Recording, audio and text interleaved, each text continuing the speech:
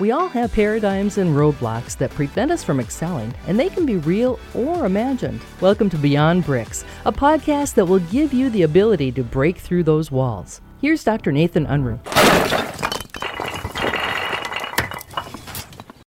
It's a new year. I love this time of year. We get to reflect on what took place the past year and get to look forward to the new year. You know, the most people this time of year, out of 7 billion people in the world, only 3% of people will set any type of goals. And out of that 3%, only 1% ever write them down. I want to ask you, are you part of that 1%? Do you desire to be part of that 1%? Because again, we don't all have the same ways of doing things. There's not always just one way to do it, but I do believe there are some fundamental things that we need to do.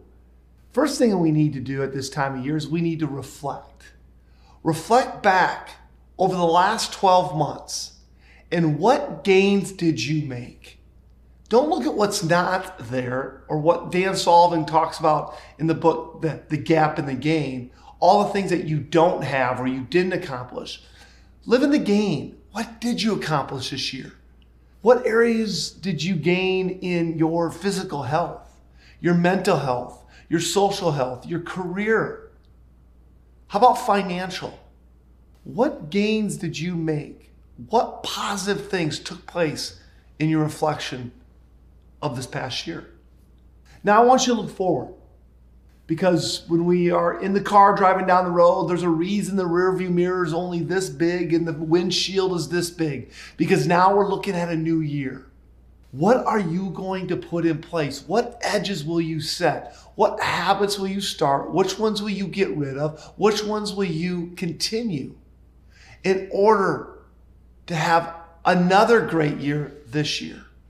I want to encourage you this year. Write down your goals. Write down every day what you're grateful for. Write down the key elements that are going to help you move forward towards the life that you desire. What is your vision? What is your mission? What are your values? What one word are you going to set for this year? Commit to every 90 days taking an inventory of the 7 areas of your life by utilizing my book, Digit. What is your goal achievement system? What's your wildly important goal? And be disciplined to use that system to have the best year you've ever had.